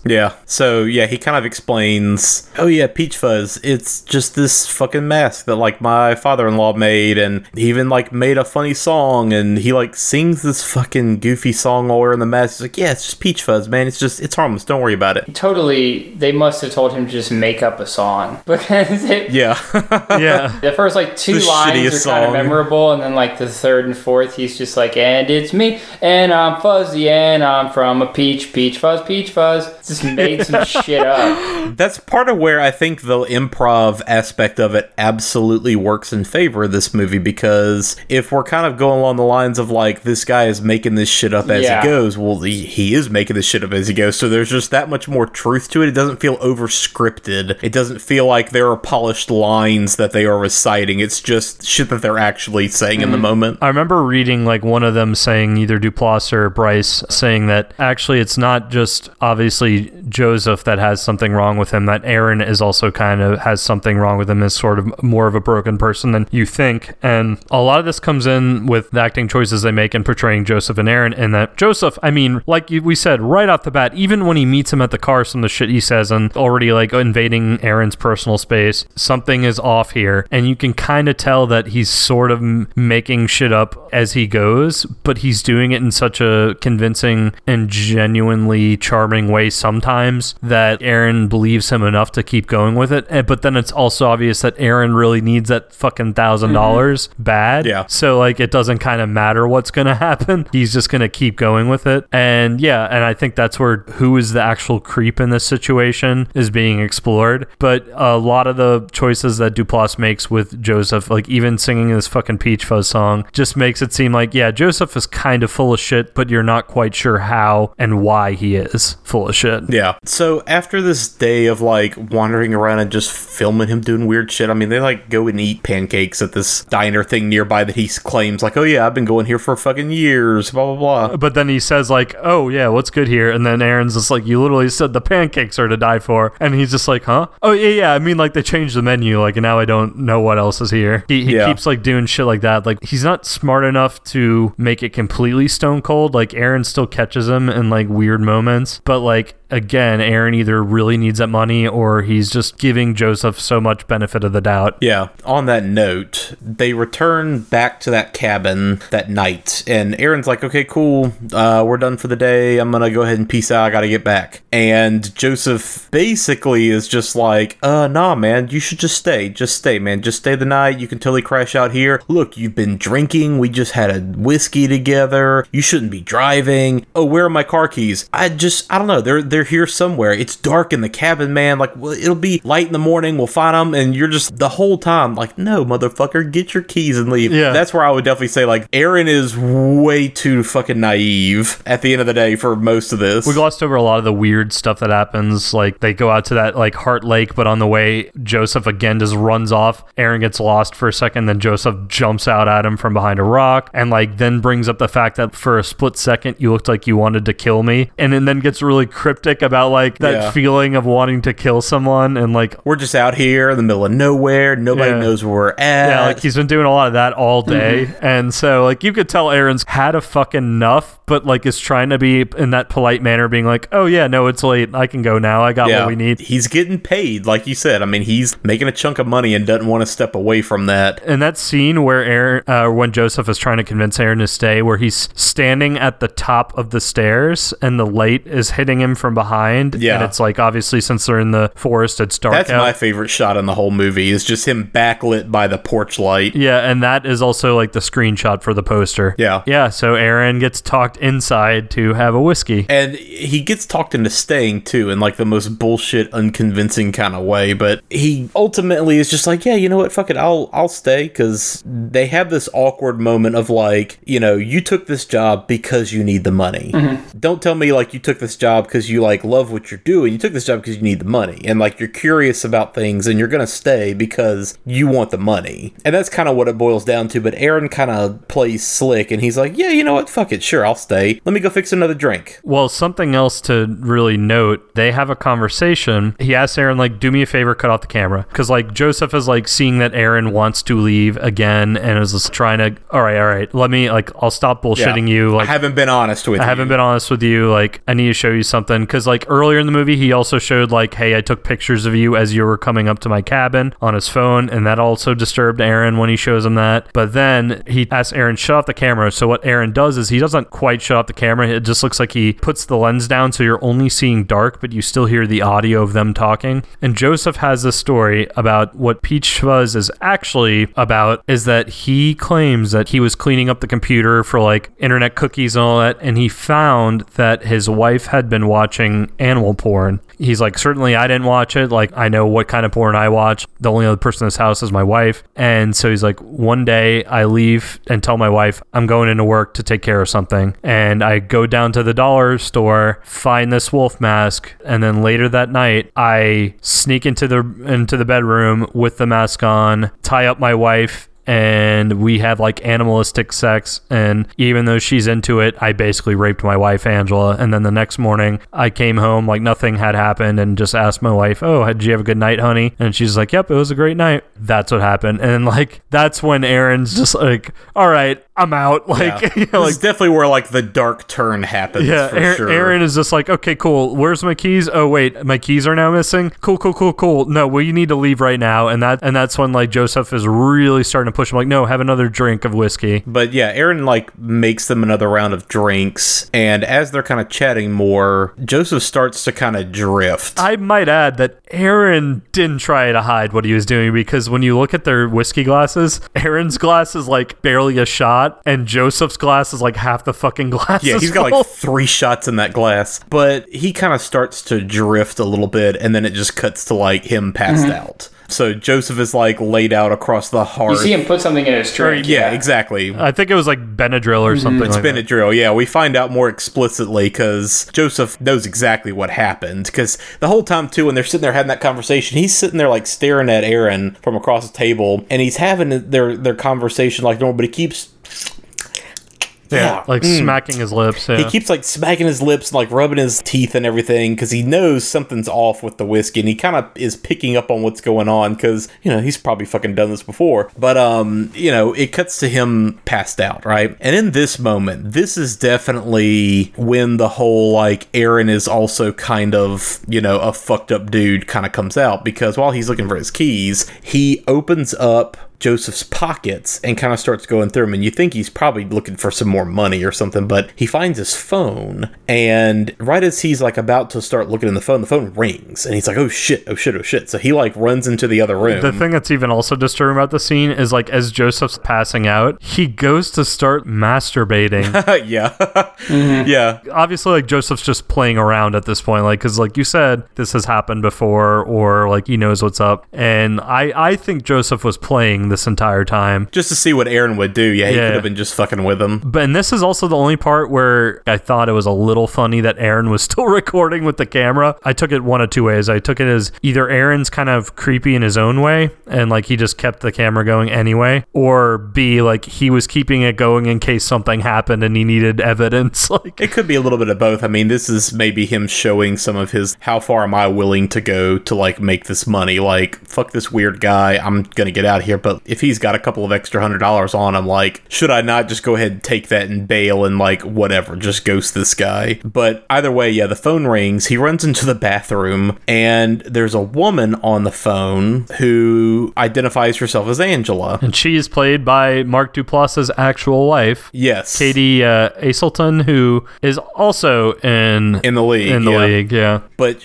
she claims to be Angela, and we know from earlier, Joseph said that his wife was named Angela. And so Aaron's like, oh yeah, Angela, yeah, Joseph's wife. And she's like, wait, who are you? What the fuck? Where are you? What's going on, right? And he basically says like, yeah, I'm here. He paid me to like film this stuff for the day. Where are you? What's going on? And she's like, okay, A, I'm not his fucking wife. I'm his sister. And so that's the first like, oh shit kind of revelation, right? And then the second thing is she just says like, you need to get the fuck out of there. He's not mentally stable. He has had problems in the past. He can get kind of violent. You need to fucking leave right now. Get your shit and leave. You don't know like what you're in at the moment. Question, does Angela show up at all in Creep 2? No. Okay, I was just curious. And it's still, like, spoiler, I guess, it's still kind of unclear who that was ultimately. We can maybe just safely assume it was his sister and that she was telling the truth, but, you know, ... that's never explained. We don't really know who that ultimately was. Yeah, that's the only thing I kind of would hope that Creep 2 would have answered something about, or I guess maybe she could come back in Creep 3. Yeah, so when Aaron leaves the bathroom and goes back out in the living room, all of a sudden, Joseph's disappeared. He's gone. He woke the fuck up. He got out. And it's done in such a creepy manner because the camera immediately goes to like that part of the room where you should be asleep. Yeah. And there's fucking no one. Nobody. So then there's kind of a sequence of like him creeping along in the darkness and like going outside on the porch and looking around for him. Well, he pops up behind him, and this might be a little more of a legit jump scare because like as Aaron's creeping around trying to like find him or get out of there, like he goes on out into the porch, and then Joseph just starts talking and is right behind him. And like it kind of reminded me of, and I know Patrick Bromley from F This Movie has brought this up with like Wishmaster, but like that jump scare kind of like I thought in my head of like that Simpsons episode of like, hey Bart, you want to see my chainsaw? Like of him just popping up behind him and just start talking. But anyway, like, as he kind of approaches him and confronts him about, like, hey, you're not telling me the truth at all, motherfucker. Like, I just talked to Angela, and she told me that I need to, like, leave here and that you're crazy. And he's like, yeah, well, you haven't been fucking truthful to me either, bro. Like, you know, that Benadryl trick was kind of slick, but, like, don't think I didn't think of that before. So he knows exactly what's going on, right? But this is where, like, he kind of starts blocking Aaron from leaving, and eventually, like, puts the fucking Peach Fuzz mask on and is just dancing around and being fucking creepy.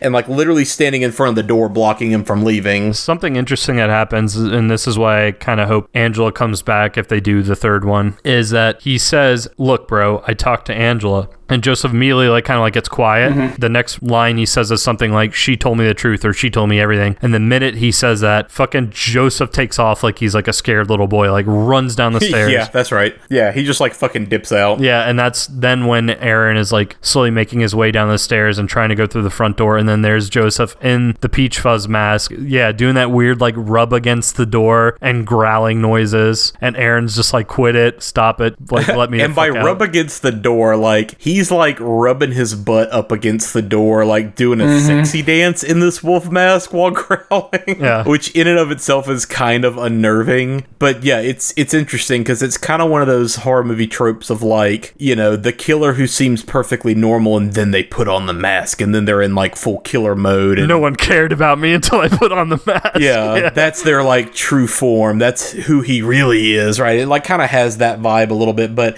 basically, Aaron rushes him at the door and the camera kind of cuts out. And this is where the movie kind of takes like a complete tonal shift. So we then go back to like Aaron at his apartment sometime later. The camera actually even pulls back and we see that last moment was him watching the footage again on his TV at his house. And he kind of, you know, goes through like, yeah, I don't know what to think of all that. That whole situation was fucked up. I thought everything was done. That was just a weird thing I had happen, but then I started getting all this weird shit in the mail. And so he kind of shows like a couple of like burned homemade DVDs. The first of which is just Joseph out in the woods fucking dragging a bunch of garbage bags up a hill and then like digging a hole. You know, and he's like, I don't know what to think of this. Is it threatening? Yeah, he's like mad mugging the camera as he's doing it. He's like, is this some kind of threat? Is this like, I'm gonna kill you and bury you? He's like, I don't know what the fuck to think about this. Zach, have you ever threatened anyone by shooting a short and then sending it to them? God, I wish.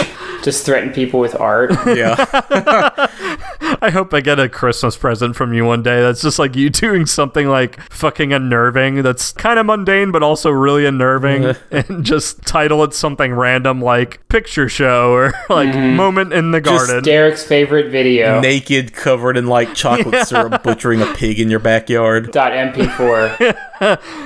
But yeah, Aaron like also calls the police and they're just like, you can't tell us what the guy's real name was or where you were really. Like, you can't give us any details. We don't fucking know. The cabin he went to, which he did have the address, turned out to be just a rental and that Joseph is no longer there. And that's kind of a vibe that you get as well, is that again, he had never been to that fucking diner before. That was not his house. You know, like everything about that whole situation was super sketch. Maybe his name's not even Joseph. So the cops are like not of any help.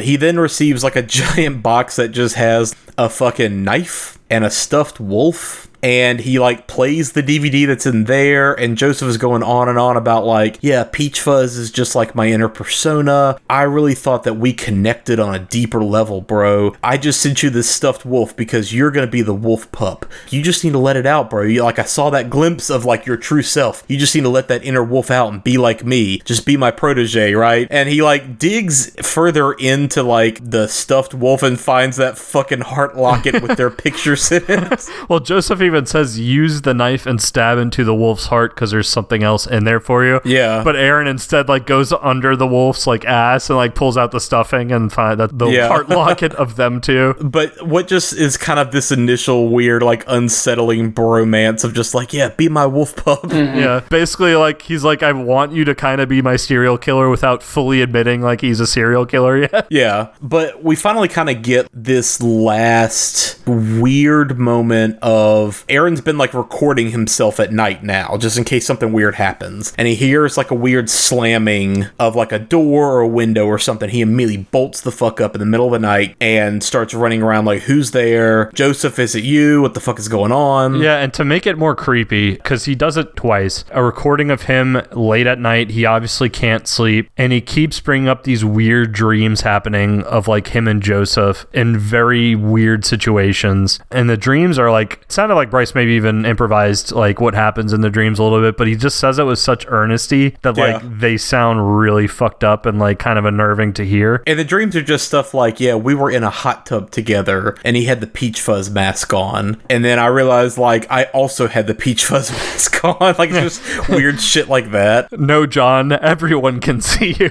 Like, yeah. This scene too is like where it goes straight strangers. Yeah. Like in terms of horror. So one thing that did drive me up the wall, especially watching it again, was, bro, don't leave your fucking house. He like unlocks his front door, leaves the front door open, and walks around through the fucking driveway and back alleys of this like house and around the other side. And it's like, bro, why you left your house open, B, you fucking went outside. Like these are all like, we joke about like rookie mistakes all the time. This was like rookie mistake number like 38 and 37, like just everything put together. The choices Aaron makes throughout this movie are at best questionable, at worst absolute born victim choices. Yeah. No self-preservation mode. But eventually we do see like this one moment where he's running around the house and we see Joseph pop up in front of the door and then like disappear like as soon as Aaron comes back into the room. That specific scene was the one that like really seemed like The Strangers to me. Yeah. But eventually there's, you know, this final moment where he like wakes up the next morning and is like, all right, I'm fucking done with this. Here's where I sleep. Here's my bed. Here's the window that's right next to where I sleep. And the window's open. The screen is slashed. And there's like a last like watch me burned written in Sharpie DVD like sitting in the window frame. Oh, but you're forgetting like one of the creepiest moments in the movie is like that night another camera kicks on and Aaron is now dead asleep, and you're realizing that's right. Yeah. You're realizing that the camera Joseph is recording him. Yeah, that Joseph recording, and Joseph leans over him and like kind of does like a look over of his entire body as he's asleep, and then like takes a scissors and clips like a lock of hair, piece of his hair. Yeah. At this point, he's finally just like, God damn it, I'm fucking tired of this guy messing with me. The police aren't going to do anything. And he pops in the last DVD, and it's literally just Joseph saying like, look, let's make up. I'm fucking weird. I've always been like this. It's been hard for me to make friends. Weird. And it's one of those things like we knew people like this in college. Like you know we do like weird like maladjusted motherfuckers like this in college. But he's like, look, I can't help it. I've always been like this. I have problems connecting to people. You know, like let's make it up for real. I'm here at a public place at this lake. There's tons of people around. Meet me here tomorrow. Let's make up finally and like call it a day. And he says like he phrases it like, let me just say my piece and I'll tell you everything. I'll tell you the truth. And if you want to tell me to fuck off, that's great. You'll never have to see me again. But like, I really just want a friend, basically. And Aaron being like the master of good choices decides to go. Yeah. This is, to me, like, the best part of the movie is just this one fucking long take of him arriving at this place, Parks, and he kind of talks at his camera one last time, and it's just like, yeah, I'm a fucking idiot, but I'm like gonna do this anyway, whatever. I'm leaving this camera rolling just in case something happens. And so he like puts the camera up like in his dash, shooting out the window toward this lake. He's like on speed dial to 911, and like Joseph was right. Like, this lake looks very public. There's a park bench, and you can see houses in the background. Like, but granted, it's a public place and it's wide open and it's in the middle of the day, but it also still seems like you're not seeing enough of the scenery around where he parked, because it could still seem like kind of secluded and out of the nowhere. And like, I mean, shit, how many times have you like driven by parks and shit and like not paid any attention to what was going on? Yeah. It just seems like one of those kind of hiding in plain sight moments, which, spoiler alert, we're about to find out. Like, that's exactly kind of what happens. And I love how this is framed too, because Aaron walks way off into the distance to like the edge of this lake and sits on a bench, but he is framed all the way down in like the bottom right corner of the picture. And so you're already getting this very small, having to really squint to look at what you're seeing kind of moment. But then, as he's sitting there, you see Joseph slowly walk up behind him in a trench coat. And then like you see the fucking axe drop from behind him. And then you see him like whip out the fucking Peach Fuzz mask and put it on and slowly like walk up behind him, like all fucking Looney Tunes style, to the point where it's kind of funny. And he raises that axe up and just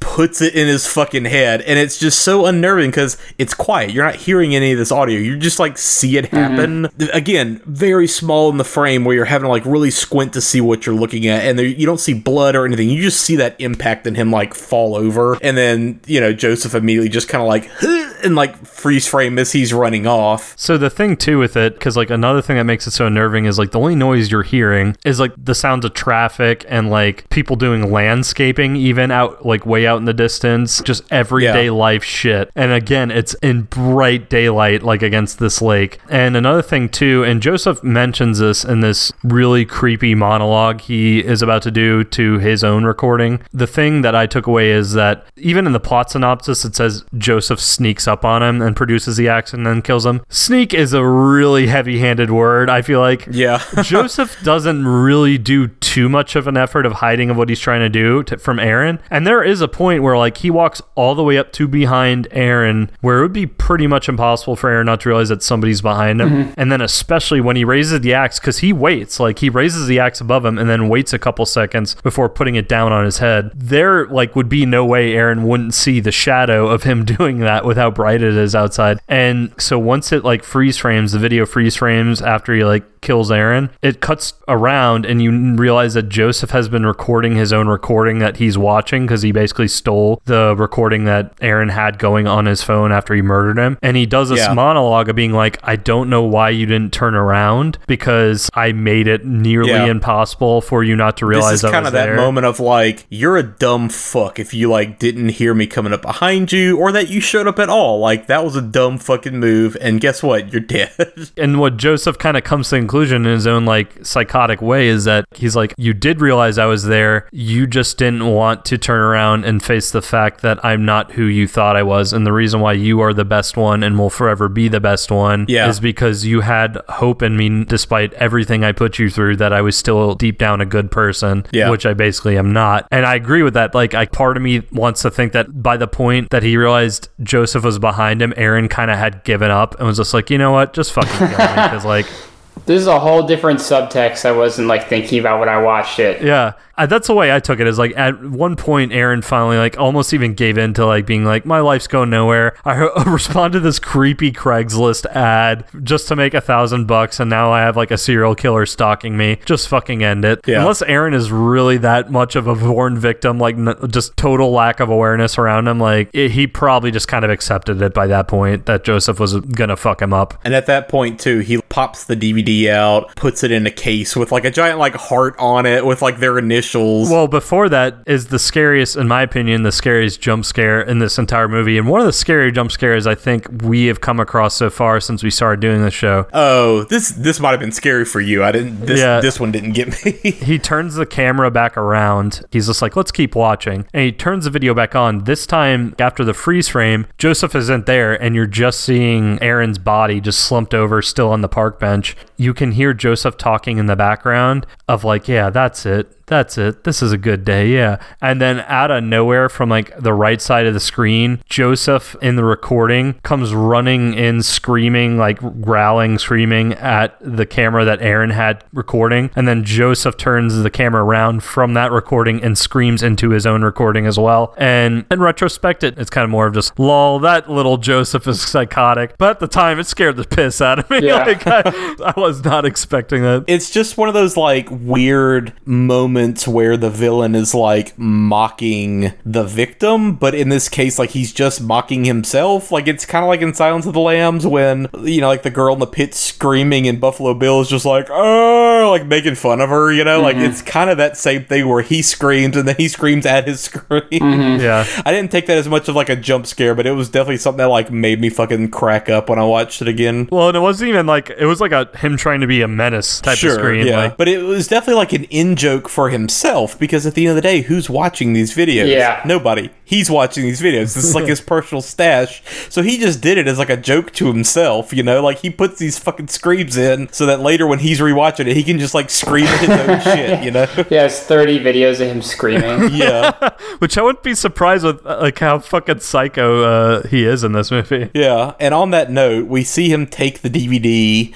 It's got like a heart and like the fucking initials of Aaron and Joseph on it, and he like puts it in this fucking cabinet and what we presume to be his actual apartment, like his actual hideout kind of place. And the cabinet is fucking full of VHS cassette tapes and other discs with all these other names on them. You see like all these like 3-ring binders as well with people's names on them. So like he has clearly done this a shit ton of times, dating back years and years and years. I paused it and it dates back to at least 1995 or 96. 90s, yeah, something Yeah. like that. But then, of course, the film ends with him, like, you know, answering another phone call. This time, he is going under the name Bill.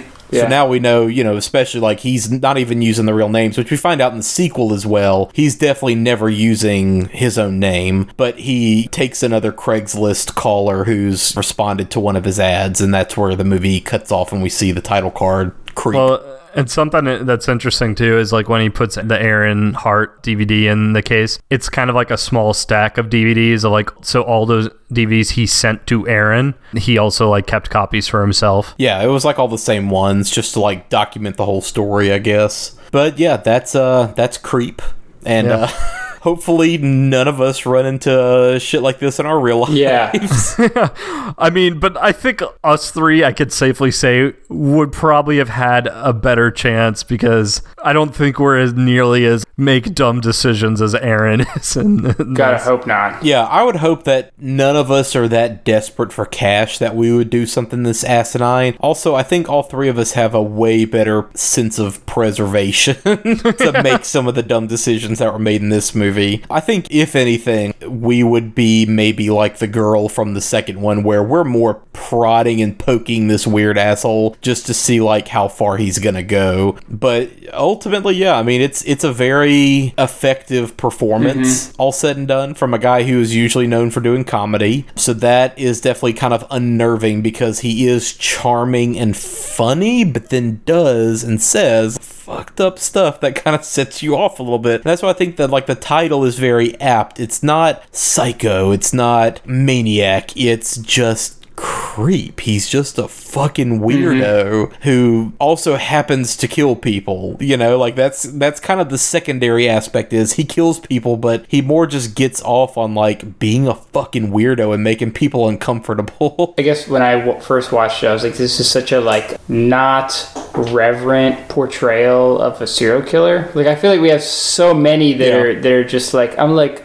they think a serial killer is almost like a millionaire. You know what I mean? Where they're just like, ooh, I'm like a serial killer. Yeah. I drive a fast car and I kill guys at my mansion. This was just like the most punk rock, like I'm just making shit up and then I'm gonna like kill somebody. Yeah. This feels so much more realistic because, like you said, it's not the Patrick Bateman fucking American Psycho kind of thing, but it's also not just the complete depravity of like Silence of the Lambs or Texas Chainsaw, like we're bringing people into our house and killing them. It's like right right in between in that very relatable and like realistic kind of way. Well, and it also made me feel a little embarrassed for like humanity in the world of this film, of being like, how the fuck has this guy not been caught yet? Like, 'cause yeah, even just watching him, like his process with Aaron, like he slips up multiple times that like would be even just like the smallest hints of clues that people could use to catch him. But then again, like it goes back to like the Ted Bundy quote of like the first kill is you're super careful and you plan everything out, and then by the 15th kill you're like leaving the lug wrench behind by accident.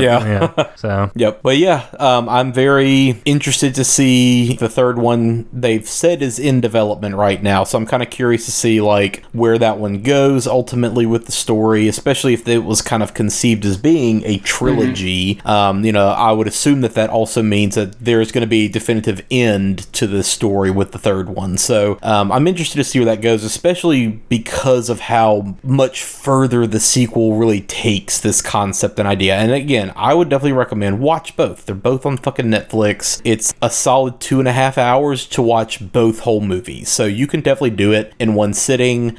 So I would definitely say check it out, all said and done. Yeah, Creep 2 is only 80 minutes. Only 3 minutes longer than this one. Yeah. So again, like this movie works so well with having you on as our guest, Zach. With that, to roll into this, how long is the runtime of your movie? It's like 84 minutes. There you go. Probably, okay, so like from like, I mean, this is the artsy aspect of you can like look at it and be like, I want a movie to like be tight and good, which is also like an aspect of it. But like, I think the longest our movie ever was like 88, and then we trimmed it down to like 83. Oh, yeah, sure, so there wasn't much to trim down then. If I had extended it to 95, there would be whole scenes where you're like, what am I looking at? Why do I care? This wasn't even in the script. So I could see why Creep, there probably was, I mean, I'm speculating, but there probably wasn't loads of extra shit to cut. Apparently they shot multiple endings of the first one at least. Nah, they shot a lot with this movie. Oh, did they? Like, apparently there were lots of alternate takes. There were lots of like completely different dialogue conversation bits, and there were apparently several. That's the word that I have seen in like all the behind the scenes stuff, is several different alternate endings. So all right, maybe I'm totally wrong. There might be up to 10 or more. Jesus Christ. All right. But yeah, with that, thanks again, Zach, for being on our podcast for this episode. Do you have anything else you wanted to plug? Like anything upcoming? Anything else you're working on? Yeah, we have like a few ideas. We want to make another movie. It's never easy. It's never easy because also it's just like so stressful. Where I don't know if you're funding it yourself, like it's so stressful. Yeah. Do you want people to check out your shorts? No, fuck that. No. No, I mean if you go to ZachLampblue.com, you can find the trailer for this movie. You can find some old shorts and things like that, my demo reels or whatever the fuck. I mean, that's all boring shit, but like you can see my work on there. WhyLadiesNight.com will show you all of our like old shorts and shit like that, which is cool. It's cool, I like them. I like our stuff we made. It's fun. But yeah, go check out his shit. Go check out Vice Guide to Bigfoot whenever you get a chance to. And like I said, we'll stay on top of it. And with that, we are Watch If You Dare Horror Movie Podcast. You can find us at Watch If You Dare on Twitter and Facebook. You can get our show any place you get your podcasts. We're pretty much on all the main ones now. Please continue supporting us especially on iTunes and Apple Podcasts, because at the time of this recording, we might be past 300 reviews now. Which, nice. Thank you. That's fucking crazy. I never thought we'd get this far, so that's really awesome. And then thanks again to your little brother, Aaron, Jesse Mansfield, for our bumps at the beginning and end of each episode. Check out all his music. He's Partygator. All his stuff is at his Bandcamp, and he's on a bunch of other music projects. Be sure to support him as well, especially in this time. Yep. Any gig economy people that you can support right now, definitely do it. It'll definitely come back around and pay out in the long run, for sure. Yeah, and all I gotta say is Zach, Aaron, Sally. You don't have to look behind you right now. Yeah, just a guy.